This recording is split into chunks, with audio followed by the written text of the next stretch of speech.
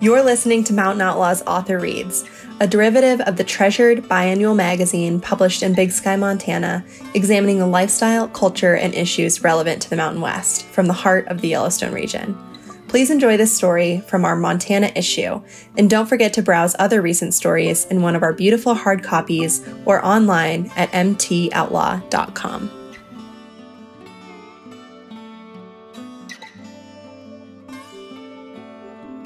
Mountain Outlaw presents The Tester Appeal, read and written by Bella Butler.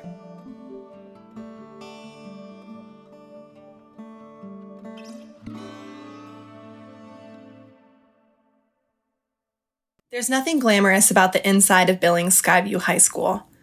The 1980s style brick walls, rectangular fluorescent ceiling lights, and beige tiled floors are more than anything a reflection of a John Hughes movie set. But as U.S. Senator Jon Tester makes his way from one end of the school to the other, its main hallway becomes somewhat of a red carpet. The facility is hosting the 2023 Educator Conference for the Montana Federation of Public Employees. So instead of unenthused teenagers with backpacks slung over one shoulder, the building is full of teachers and school administrators following the senator around in a magnetic cluster. Tester isn't wearing anything especially identifying. He just arrived last night from D.C. and quickly traded his suit coat and tie for a blue Carhartt button-up long sleeve and jeans. Yet he's undeniably recognizable, especially thanks to the signature flat-top hairdo he's sported at least since he first ran for federal office in 2006.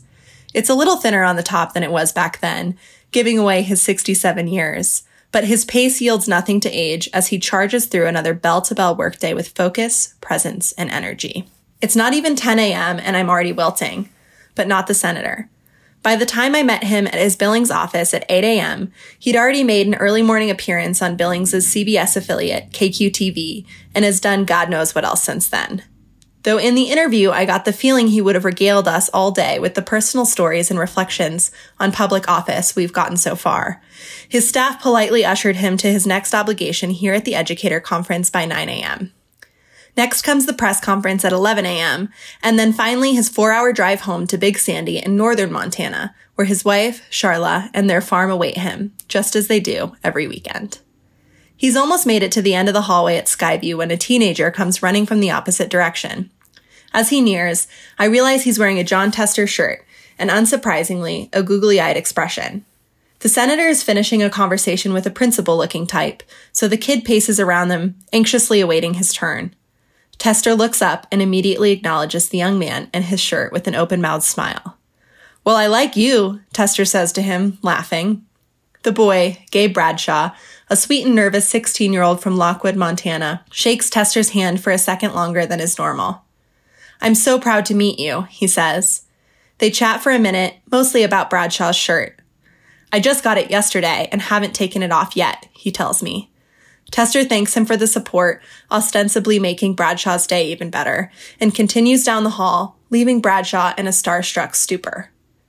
Because of the conference, there's no school today and no other students in sight, but Bradshaw is here volunteering for the Yellowstone County Democrats booth, which is where he was when he got wind of the senator's guest appearance. They said, "Senator Tester's out there, and I literally jumped and ran out here," he says. I don't think he's exaggerating. He's still out of breath. Freeze the frame on Bradshaw, because this is the point. In the less than 4 hours I spent with the senator on this day, I witnessed more of these interactions than I could keep up with in my notebook. People are drawn to him, not in the way you might expect of a political figure, but in a deeply personal way, and more importantly, in a uniquely far-reaching way. This is made more intriguing by the fact that Montana's political atmosphere, and subsequently its culture, is shifting by anecdotal and statistical measures. The state that has long been known for its affinity for locally rooted representatives has an extensive record of electing them based on issues and character more than party affiliation. But the 2022 election revealed a break in the page, where forecasters were shaken by a statewide red wave in a place that often splits its ticket with the majority voting for a Republican president, but otherwise mostly favoring Democrats. Montana's politics are becoming more and more nationalized, and fewer and farther between are the candidates that harness a bipartisan following painted with Montana values more so than blue or red. In this way, Tester arguably represents a dying breed of Montana politician. Recent news stories are calling Tester the exception to a trend of declining favorability ratings among other incumbent Democrats across the country running for contentious re-elections. There's something different about Montana's three-term senator. This is what I set out to understand on this trip to Billings: the Tester appeal.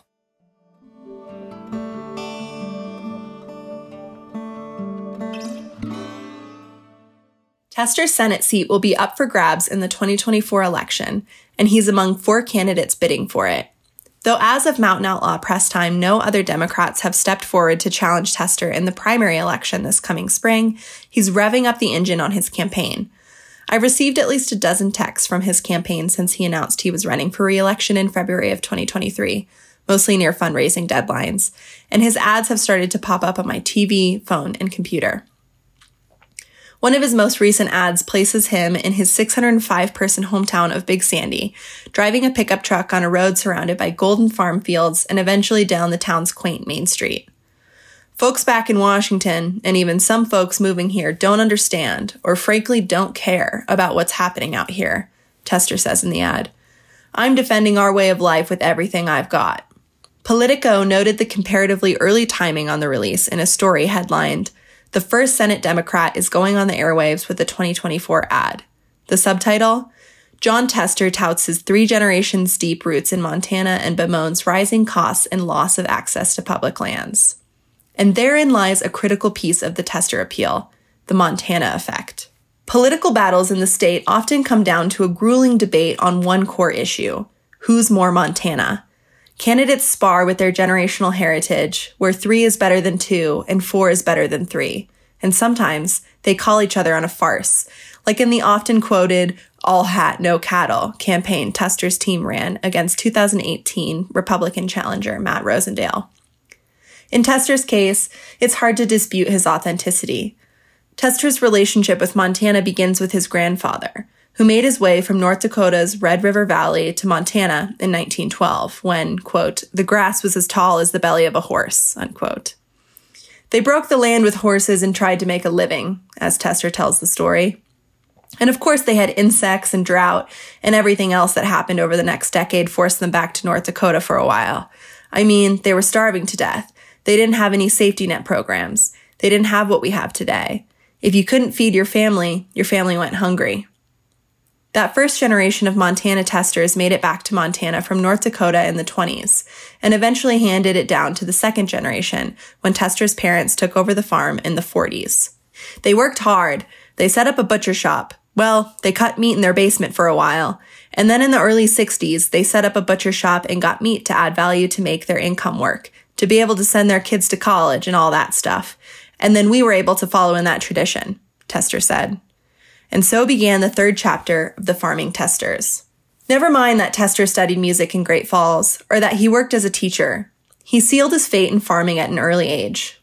"I was 8 years old when I decided to run the farm," Tester recounts. "I told my folks I wanted to do this. My folks said, 'yeah, right.' But the truth is, that's what I wanted to do." Tester farms grain, peas, and lentils. Yes, present tense. While working as a senator, he still tends to his farm. Even after his busy day in Billings and a full week in Washington, he says he's got to get home to unload and clean a bunch of peas. It's who he is, he says, and he's said it before. He told me that when he built his current house on the property, he oriented it at an angle so that the views would capture the limitless prairie encircling it, rather than a picturesque set of mountain peaks in the distance, wrote Nicholas Fondos for the New York Times in 2018. The prairie, he said, was what he'd come from and how he'd made his living. To an outside viewer, Big Sandy's greatest claim to fame might be Tester himself. A sign proudly boasts so upon entering town. But Tester thinks otherwise. To him, he's just a part of a really important story that runs generations deep. While he speaks fondly of his work in Congress, he asserts farming is the best job he's ever had.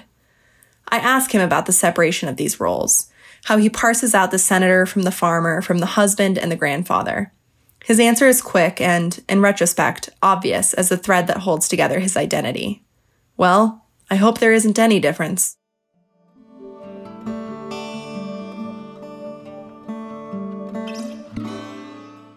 When Tester leaves Skyview, a ripple of energy follows him.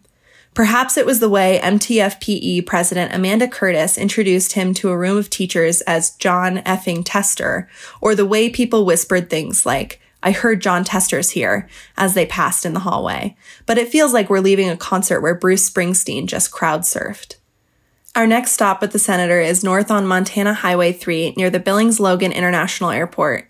My colleagues and I arrive at a house surrounded by rolling golden hills and backdropped by the Burlington Northern Santa Fe Railway. The property is owned by Barbara Skelton and Paul Gatzmeyer, who founded a nonprofit that offers equine therapy to veterans. Skelton tells us her family homesteaded in the state a few decades before the Testers, and she too has long been involved in state politics, with a ballot appearance as the Democratic nominee for lieutenant governor alongside Thomas Lee Judge in 1988. Today, she and Gatzmeyer are loaning their land to Tester for the press conference. I suppose the senator keeps fitting company. Tester arrives a while after us, as do a handful of reporters from various Montana outlets. Tester's Montana press secretary hustles a mobile podium from his car out to the field while Tester speaks informally with Daryl Ehrlich, editor-in-chief of the Daily Montanan, about current events in Washington. It's October 20th, and the U.S. House of Representatives is paralyzed without a Speaker of the House, as the conflict between Israel and Hamas is brewing into what will undoubtedly be a merciless war. Tester greets everyone around him with the dutiful friendliness of a Montana neighbor, but he carries the weight of what he earlier described to me as, quote, a particularly dangerous time, unquote. He makes his way to the podium, and I watch a little bit more of that D.C. senator inhabit him before he turns it on. This is a beautiful day in the greatest state in the greatest country in the world, and we ought never take that for granted, he begins. So, it's October 20th. You know what that means? Tomorrow starts general deer and elk hunting season. Yes, D.C. is in a fragile state, and yet another war is imminent, but Tester's here today to talk about hunting. More specifically, he's celebrating his bipartisan legislation protecting the use of federal funds for hunter safety and sport shooting classes, which President Joe Biden signed into law earlier in the month. The law was in response to the Department of Education's interpretation of 2022's gun safety law, which bans funding for, quote, training in the use of a dangerous weapon, unquote. Tester invites his guests up to the mic to speak further on the topic, including Montana Backcountry Hunters and Anglers board member Jake Schwaller and young Montana hunter Evan Truhala, who is dressed in his hunting attire. The whole thing is a bit theatrical, with the prairie podium and camo-clad teenager, but it conveys a clear point the senator is often trying to make.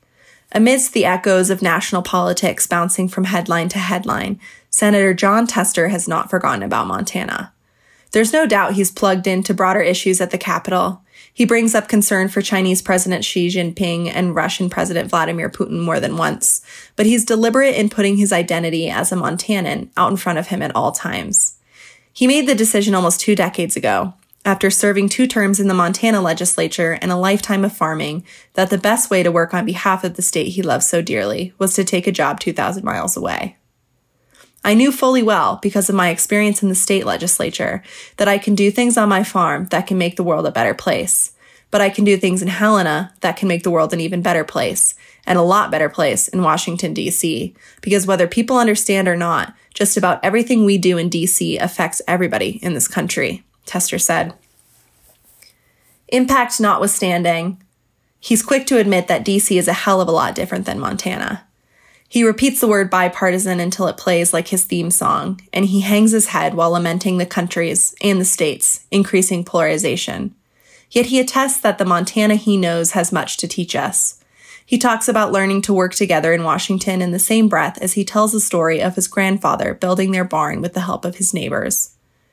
An old friend of Tester's, a fellow third-generation Montanan and the president of the Montana Farmers Union, Walter Schweitzer, echoes Tester's woes. I used to be able to go to the community events, coffee shops, and have civil debates, Schweitzer told me in a November 1st interview. I love debates, and I think a good debate is when you learn something from the other person, and we've lost that civility. It's like people are having the debates with earmuffs on. To him, Tester represents the Montana he feels is slipping away. I asked Schweitzer what he thought of the Tester appeal.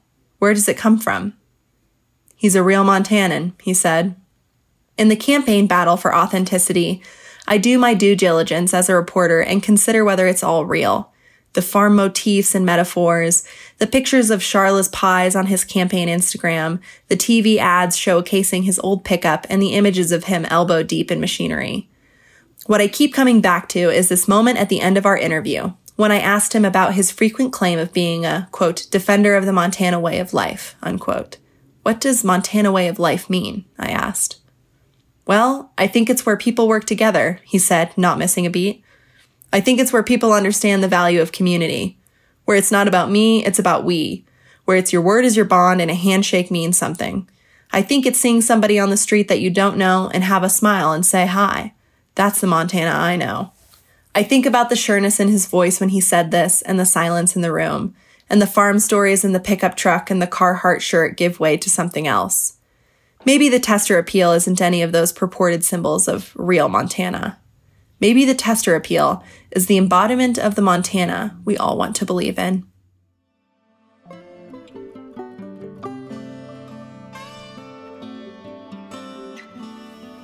Bella Butler is a Montana-raised journalist who uses story to reflect, challenge, and inspire community. Based out of Bozeman, she is currently the managing editor of Mountain Outlaw magazine. The Tester Appeal appears in the winter 2024 issue of Mountain Outlaw. Mountain Outlaw is owned and published by Outlaw Partners in Big Sky, Montana. Our publisher is Eric Ladd.